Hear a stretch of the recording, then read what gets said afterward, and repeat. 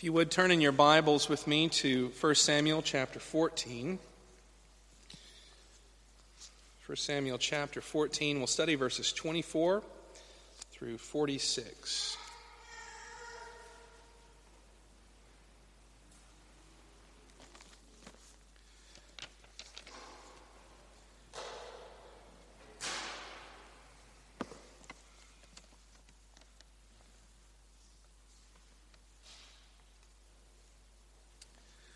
For Samuel chapter 14, verses 24 through 46. This is God's word. And the men of Israel had been hard-pressed that day, so Saul had laid an oath on the people, saying, "Cursed be the man who eats food until it is evening, and I am avenged on my enemies." So none of his people tasted food. Now, when all the people came to the forest, behold, there was honey on the ground. And when the people entered the forest, behold, the honey was dropping. But no one put his hand to his mouth, for the people feared the oath. But Jonathan had not heard his father's charge to the people with the oath, and so he put out the tip of his staff that was in his hand and dipped it in the honeycomb, and put his hand to his mouth, and his eyes became bright. Then one of the people said, "Your father strictly charged the people with an oath, saying, 'Cursed be the man who eats food this day.' And the people were faint. Then Jonathan said, 'My father has troubled the land. See how my eyes have become bright because I tasted a little of this honey. How much better if the people had eaten freely today of the spoil of their enemies that they found. For now the defeat among the Philistines has not been great. They struck down the Philistines that day from Michmash to Aijalon, and the people were very faint. The people pounced on the spoil and took sheep and oxen and calves and slaughtered them on the ground. And people ate them with the blood. Then they told Saul, 'Behold, the people are sinning against the Lord by eating with the blood.' And he said, 'You have dealt treacherously. Roll a great stone to me here.' And Saul said, 'Disperse yourselves among the people and say to them, Let every man bring his ox or his sheep and slaughter them here and eat, and do not sin against the Lord by eating with the blood.' So every one of the people brought his ox with him that night, and they slaughtered them there. And Saul built an altar to the Lord. It was the first altar that he built to the Lord. Then Saul said, 'Let us go down after the Philistines by the night and plunder them until the morning. Let us not leave a man among them alive.' And they said, 'Do whatever seems good to you.' But the priest said, 'Let us draw near to God here.' And Saul inquired of God, 'Shall I go down after the Philistines? Will you give them into the hand of Israel?' But he did not answer him that day.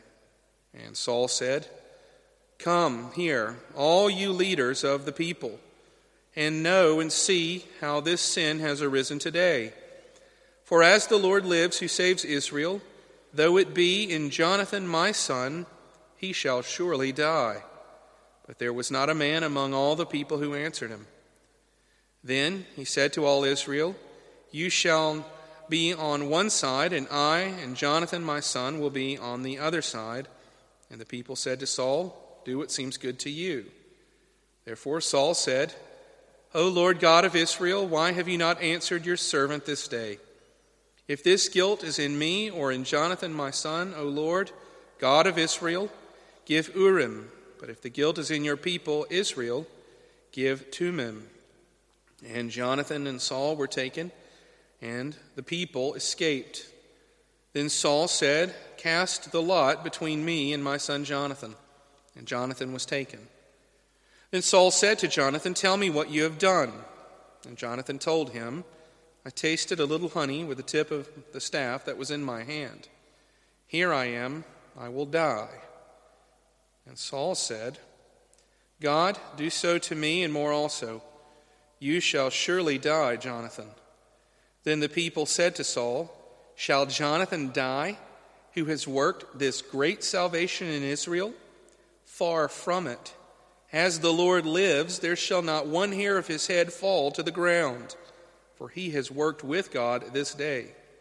So the people ransomed Jonathan so that he did not die. Then Saul went up from pursuing the Philistines, and the Philistines went to their own place.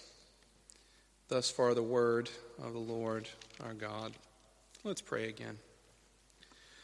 Lord, as we read this history of your people, oh Lord, this testimony of the foolish leadership of Saul, Lord, I pray that you would confront us. Oh Lord, if in any place our hearts are in danger of the same sorts of sin, oh Lord, of foolishness before you, of a legalism, oh Lord, you would confront us and correct us. Oh Lord, may it be that our minds are taught and that our hearts are discipled, oh Lord, that we might not make the mistakes of the fathers that have gone before us, but Lord, that we would imitate the righteous King, Jesus Christ, who does not put the Lord to the test. We pray all this in Jesus' name. Amen. When we were last together, I think it's been about a month ago, in this passage of Scripture, we studied verses 1 through 24. And you may or may not remember what happened in that passage of Scripture. But verses 1 through 24 come abruptly right after the fall of Saul, as he usurped the priesthood by making a sacrifice instead of being patient and waiting on Samuel to come to do the work of the priest and to seek out the will of the Lord. And you may recall Samuel, through the testimony of God, actually rebukes Saul. In fact, he curses Saul, and he proclaims that the kingdom will be removed from him, and another king, a man after the heart of God, will be put in his place. And then in verse 1 through verse 23, we have the account of Jonathan, the son of Saul, and how he was a man of faith, and how he sought out the Lord in prayer, and how he walked in faith and acted in faith against the multitude of the Philistine armies that his father was afraid of and wanted to act rashly against. You may remember how Jonathan and this young man, this unnamed man who's his armor bearer, went up alone against this vast horde of Philistines, and how the Lord, because of their faith and by his grace, set that whole camp into an uproar. So much so that the Philistines were raising a sword, one against the other, and in essence, they collapsed in on themselves by the fear of God that he set upon them. You may also remember that there was an earthquake, and that Saul saw what was happening at a distance, that he gathered all the Israelites, and that when they had all heard, the army came back together, and they had been pursuing the Philistines, driving them out of the promised land. And so we come into verse 24 through verse 46, and it is in that pursuit, as Saul has come back onto the battlefield, and what we see, or at least we find, is a disgraced king who's out of control and acting foolishly. And so a few things I want us to see in the passage of Scripture, broadly. In verse 24 through 35, I want us to see an unnecessary vow. An unnecessary vow. Verses 36 through 42, an out-of-control leader. An out-of-control leader. And then in verses 43 through 46, I want us to see a fool stopped in his foolishness. A fool stopped in his foolishness. When we come to verse 24, we read that the men of Israel had been hard-pressed that day, that they've been pushed into battle by Saul, that they had ran after those who were their enemies, that they had been pursuing them. That's all consumed in the language of hard-pressed, to the point where we ought to understand just from that one phrase that the people were extremely exhausted. You know this by the direct testimony that follows after it. But this is really from verse 24. This is where we find the armies of the people of Israel. They are already exhausted. And what we do is we come into verse 24 and we find Saul, who had not been a leading part of this great act, this military victory, then it seems eager to regain his own glory and authority as he presses the army forward in pursuit of the Philistines. And we read in verse 24 that he laid an oath on the people. Now that language is very important because we need to pay attention to who it is that has the idea of making these people, this whole army, take an oath or a vow to the Lord. It's Saul. This isn't something that derives from God. This isn't something that after a time of prayer, the Lord revealed a need or a use for fasting and being bound by an oath to a fast from food. No, this is Saul. And it is Saul who is already fallen spiritually before the people of Israel. You remember as he took it into his own hands to do the work of a priest. And so here he is trying to lead the people of Israel, and he does so in a way that is not according to what the Lord has directed, and frankly, not in the best interest of the people. And this is what he says, and it's a really heavy oath. Cursed be the man who eats food until it is evening, and I am avenged on my enemies. Do you get the feel of it? This is about Saul. This isn't about the people of Israel. This is about Saul. This isn't about the God of Israel. This is about Saul. This is not even about Jonathan.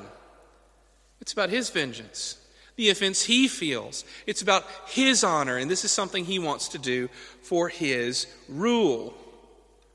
And he says to an exhausted army, guess what? Nobody gets dinner until you've pursued them and they're all conquered. It's really cruel.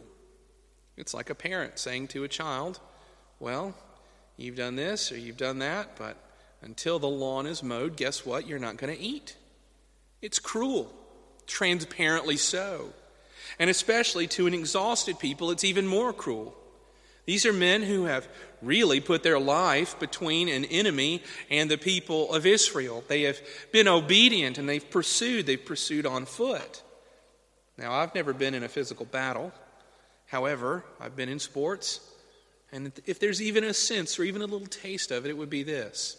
It may be exhausting to do the work of physical fighting, but whenever you're doing that and you're pursuing an enemy, it's even more so. To the point where what would eventually happen? Well, your hands would fall by your side, you would lose energy, and only can go so far. That's the reality of things. That if you don't put food in, you don't get energy out, the body will eventually break down and fail. You know, Napoleon Bonaparte, we think, is famous for coining the phrase, an army travels on its stomach. And you see, he has a sense of it. One of the famous tactics of Napoleon was to do what? Well, to pursue an enemy. He had a highly mobile army. And so he understood that if you don't feed them, your men will not be able to go and to overcome their enemy. But here it is. This is Saul. It's about him. It's about his glory. It's about his vengeance. And he lays it at the foot of these people to not eat. And the whole part of it is for me to simply say to you, God does not require this sort of thing of people. And he didn't require this sort of thing of Israel in this context. This was Saul in the foolishness of his own mind and heart. We go on to read at the close of verse 24. We read about the people's compliance. So none of the people had tasted food. Verse 25. Now when all the people came to the forest, behold, there was honey on the ground.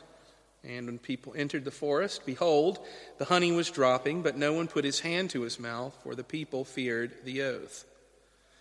Now whenever I came to this and I was studying in the commentators, I have a little bit of context in my own experience regarding bees and honey. Bees are the only insects, to my awareness and my own research, that produce honey.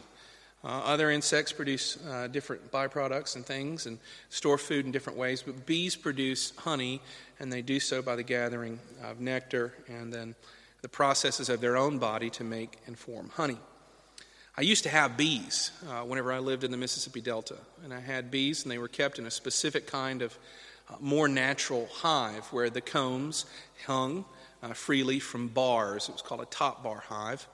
And it's a little different than what you would see the conventional boxes around here. That's a more European style of hive keeping, whereas what I was doing was an African style of hive keeping, better for hot climates where we were. And so whenever I read this and I started thinking about it, bees in the wild, at least in colder climates, they don't just put honeycombs in the tops of trees out for anybody to take, because bees defend this. There are other things, animals that want it. There are also lots and lots of other insects that want to feed upon their larvae and even mature bees themselves. But as I read the commentators, they're explaining these are a different sort of bees. These are bees in the Near East, and these are bees that live in a hot climate, an arid climate. And so they would put their hives basically just hanging from branches, not even within a tree, but rather just in open places because of the intense heat. And so I've learned a thing, and maybe you all have as well. But the biblical text tells us, nonetheless, that whenever the army comes, that there is honey dripping from the comb and hitting and covering the ground. Now, this is most likely in a season with a great flower bloom, some sort of crop, because it would take that sort of thing to have honey doing something like this. We read that whenever these hungry people came, and in verse 6, entered the forest, behold, the honey was dropping, but no one put his hand to his mouth, for the people feared the oath. You see, they're terrified. They don't want to be cursed. They've already heard somebody be cursed, and that was Saul. They took these curses seriously. They took the authority of Saul quite seriously as well. And so they're good and they're faithful. They keep the vow to the best of their ability. They're weakened already in the body. However, there's somebody who hasn't heard this word, and it's Jonathan, verse 27. He had not heard his father charge the people with the oath. So he put out the tip of his staff that was in his hand and dipped it in the honeycomb, and then put his hand to his mouth, and his eyes became bright. And I read a number of commentators trying to understand the language of his eyes became bright, but let me just encourage you, read simply here. If you've ever been exhausted, and if you've ever had a nice drink, a hot or sweet drink, just the refreshment that comes from it, Benjamin, sit down. The refreshment that comes from it and the strength that you can regain, I think that's really what it is. He's taken, as it were, a spoonful of sugar to regain his energy, even though he'd been exhausted from the pursuit of the Philistines. He's, making perfect sense. Then if you go on, you see in verse 28, one of the people says, "Your father strictly charged the people with this oath, saying, 'Cursed be the man who eats food this day,' and the people will faint." And so you can see the exchange. You've got people whose arms are falling by their side. They're starving, they're hungry, they're overwhelmed with the physical exertion that they've had. They do need food. And here Jonathan has received this sweet treat of honey and has gained this energy. But it's what Jonathan says. He gives a speech that begins in verse 27. And I want you to hear what he says verse 29, not 27. What he says, because it's really telling. Because in Jonathan, you've got a righteous man that loves the Lord, who's faithful. And he's speaking about his father, who has shown himself to act unrighteously. He says, verse 29, "My father has troubled the land." My father has troubled the land. That's his opening statement. And this should ring some bells for us as we've read the Bible and we're readers of the Bible. It's the same language that is said of Achan, right? Whenever the people of Israel were cursed by his foolish action. My father has cursed or troubled the land. And he says to them, "See how my eyes have become bright because I tasted a little of this honey? See, I've been made strong. I've gained my strength again for this pursuit of the enemy." Verse 30, "How much better if the people had eaten freely today of the spoil of the enemies that they found. For now the defeat among the Philistines has not been great." You see, he's looking on to what his father has said, and he's looking on the state of the people of Israel, this army, and he is saying, my father has acted foolishly. We would have been much more successful if only we'd just eaten. If only we'd had even a little bit of honey. Just the touching of the end of the staff and bringing it to the mouth. It doesn't even say he gorged himself or feasted on the honey. No, it's just a taste. If only my father hadn't acted in this way. Because look, even now, the defeat of the Philistines has not been great. That really shines a light on it. That Saul has made it a thing about himself. He's made it all about what he thinks needs to be done rather than what is best for the people. And he's levied this unnecessary vow. He's given them over really to a legalism. It's really a sad thing. This vow that he's given, it's not by the word of God. It doesn't give any picture for holiness. In fact, it uses fasting in a way that the Bible doesn't use fasting. All right? It establishes fasting here in this as a way to sort of force the hand of God, to make God do what he wants, to make God give them victory. But what is fasting normally for? Well, it's usually for seeking the will of God. It's usually to deepen prayer or to focus the heart on God. It's not just a voluntary weakness and a punishment of the body in some hope of making the Lord do this, that, or another thing. No, indeed, it's none of those things. It's spiritual. Yet Saul has made the people do it out of a legalism, out of a sense of, well, we'll do this because it's something to do. It's something to do that might have a spiritual benefit. And really, it's a formalism that doesn't have the heart in it. You see, what he's done is he's pressed the heart of the people and he's bound their conscience, not by the word of God, but by the desire of his own heart to make the people afraid of what might happen to them if they don't do what he says. It's an unnecessary vow. It's not the sort of vow that the Lord requires of his people. And it even ends up hurting the people of Israel and leading them into a greater measure of unholiness. We go on and we read in verse 31 that they struck down the Philistines that day and continue to pursue them from Michmash to Aijalon, and that the people were very faint. The people pounced on the spoil and took sheep and oxen and calves and slaughtered them on the ground and ate them with the blood. They turned ravenous. They were so tired the first time they see something that they can eat. They've already passed up the honey. But now, oxen and calves and sheep, they've got one thing on their mind. With a growling belly, they want and need food. And so now we have them being a people accused of engaging in what the Word of God actually forbids. Leviticus chapter 17 forbids the people of Israel from eating meat with the life or with the blood still in it. And this is something that's then also repeated in the book of Acts. This is one of the few things that the Council of Jerusalem then does encourage and sanction for Gentile believers to then keep. But what's the point?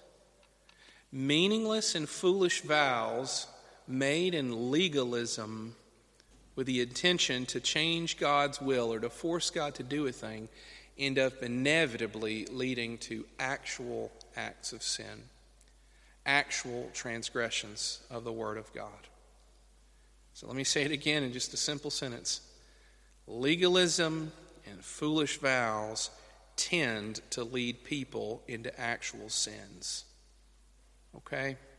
A misuse of God's Word, a misuse of God's means tend to bring people away from God and into desperate situations. An unnecessary vow. As we go on in verses 36 through 42, we read about an out-of-control leader. Verses 36 through 42. Here we have another. I need to back up just a little bit. So I would read from verse 34. We read that Saul said, "Disperse among yourselves and among the people, and say to them, let every man bring his ox or his sheep and slaughter them here and eat. And do not sin against the Lord by eating with the blood." So every one of the people brought his ox with him that night, and they slaughtered them there. And Saul built an altar to the Lord. It was the first altar that he built to the Lord. And so faced with what the people are doing and the effect that his foolish vow has had on them, he turns and does the very opposite of what he's already said, doesn't he? Well, it seems like this is out of control. It seems like this is not a thing helpful. It seems like this is actually a sin, and these people are actually doing far more than he'd ever imagined. And so he turns and tries to right the situation and calls the people to then make sacrifices and to eat sacrifices, even though he's forbidden them from it. In verse 36, we take up and we read that Saul says, "Go down to after the Philistines by night and plunder them until the morning light. Let us not leave a man of them alive." And so here in verse 36, there's Saul at it again. It's not been enough that they've pursued their enemies. It's not been enough that they have had victories, even if, as Jonathan says, they've been victories in the margin. He wants more. He wants a total and complete victory. He wants to slaughter them all, and he wants it to happen by night.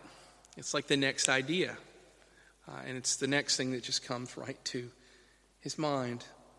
And do you see how the people respond to this foolish leadership, this sort of reckless leadership that comes out of nowhere? They say, "Do whatever seems good to you."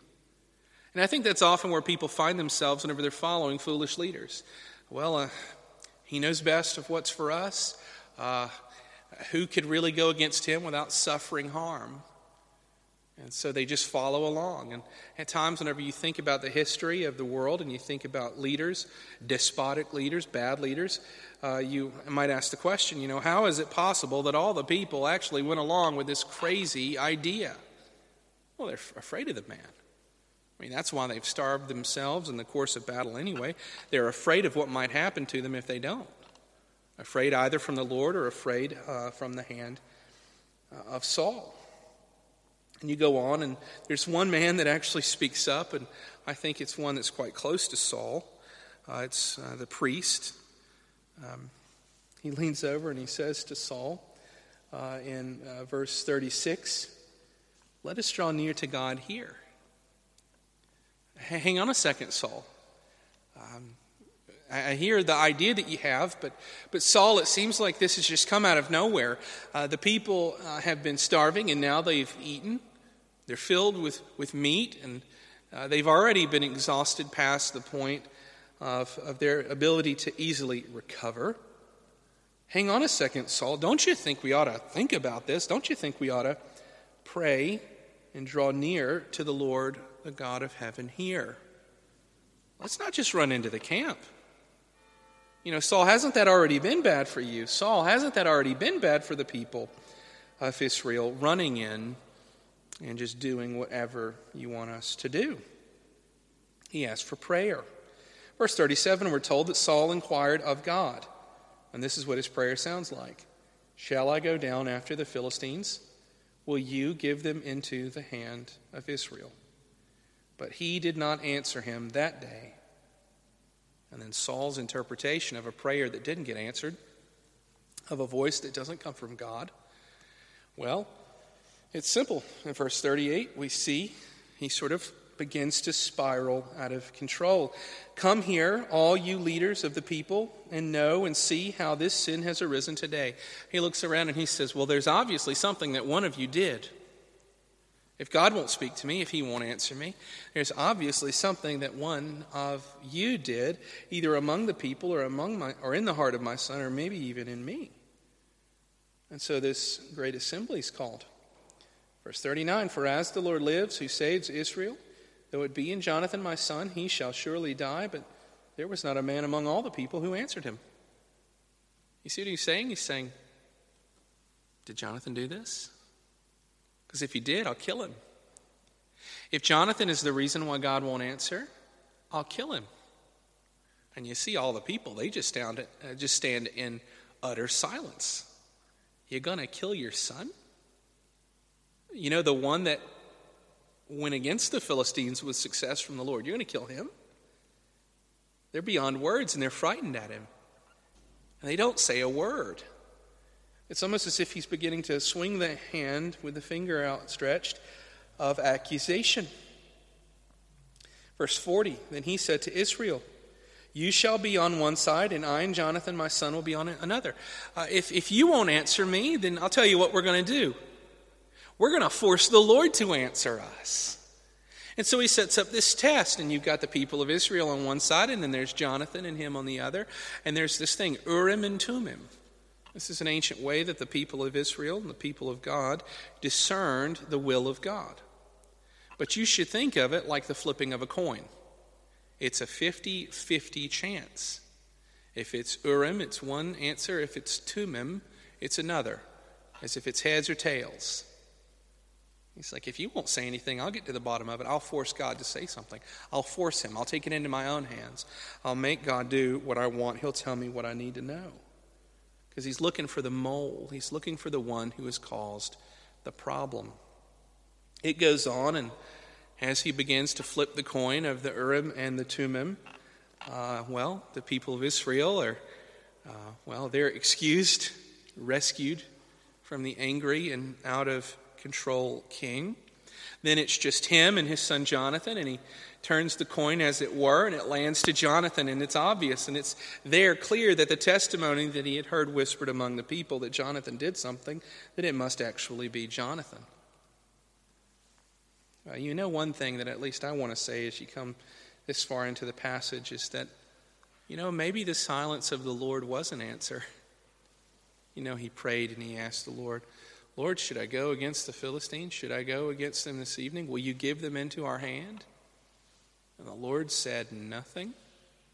A foolish question doesn't deserve an answer in that fashion. See, my boys know that in my house, sometimes they'll ask questions, and Daddy just keeps on writing. They'll say it a little bit louder, and Daddy obviously heard, and he doesn't give an answer because it's not a good question. And the answer is actually the silence, and it's a resounding and silent no.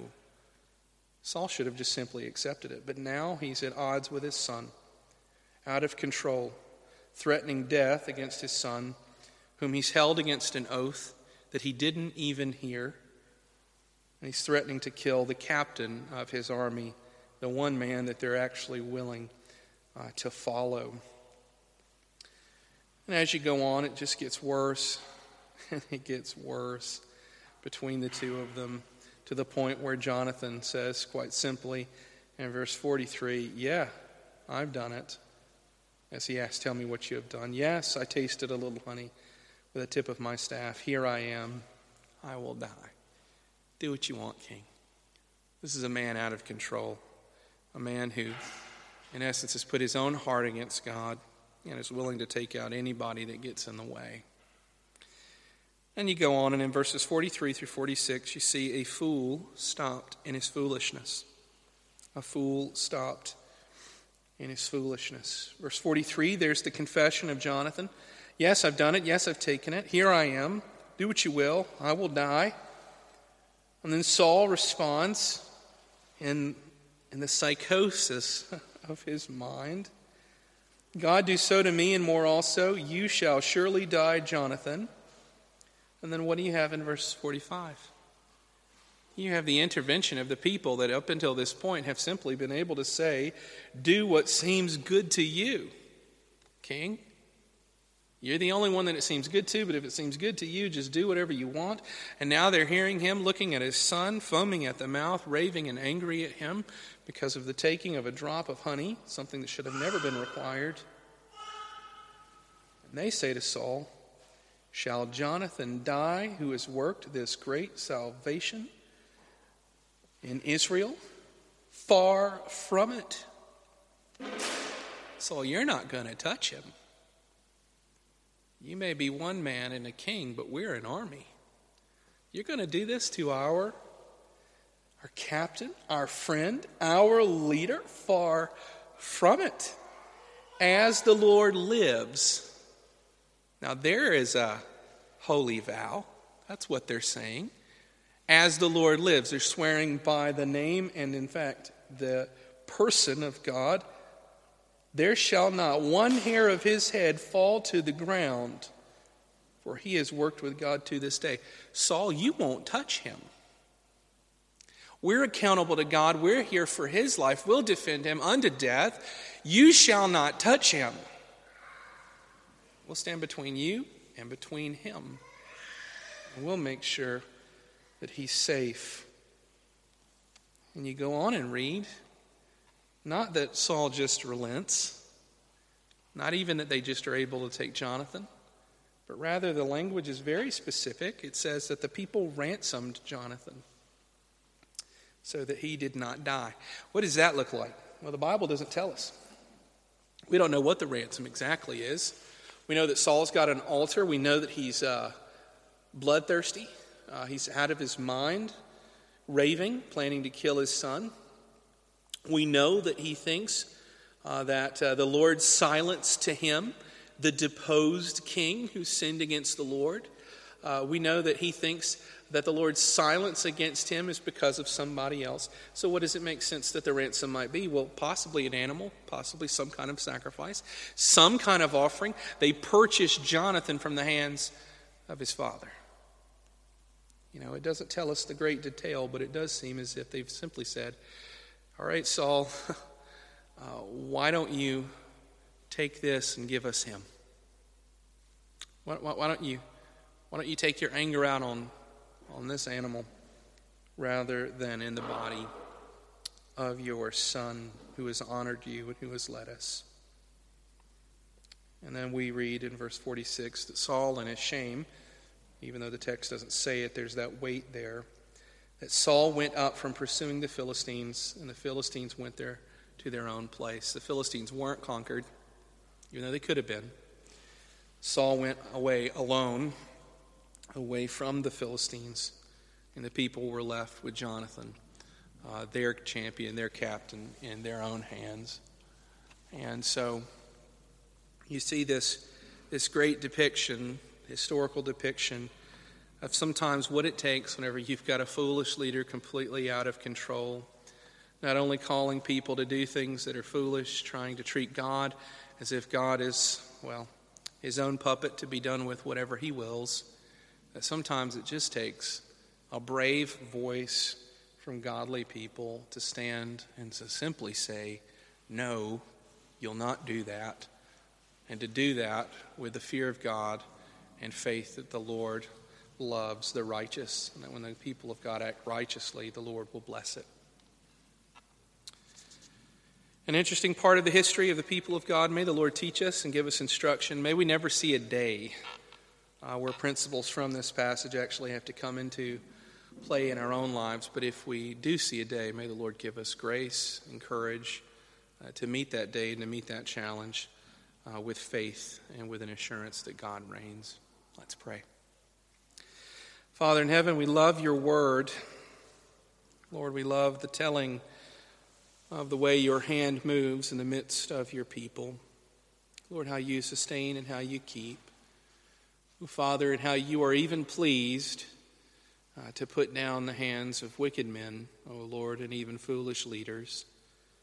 Heavenly Father, we ask and pray that you would bless the leaders of our own country, Lord, that they would act rightly and righteously, oh Father, that we may be able to submit with as good a conscience as could be had. Lord, we pray that you would bind these men and women who lead. Oh Lord, bind them by the teaching of your word.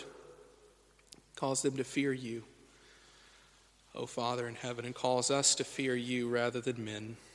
Lord, we pray all this in Jesus' name. Amen.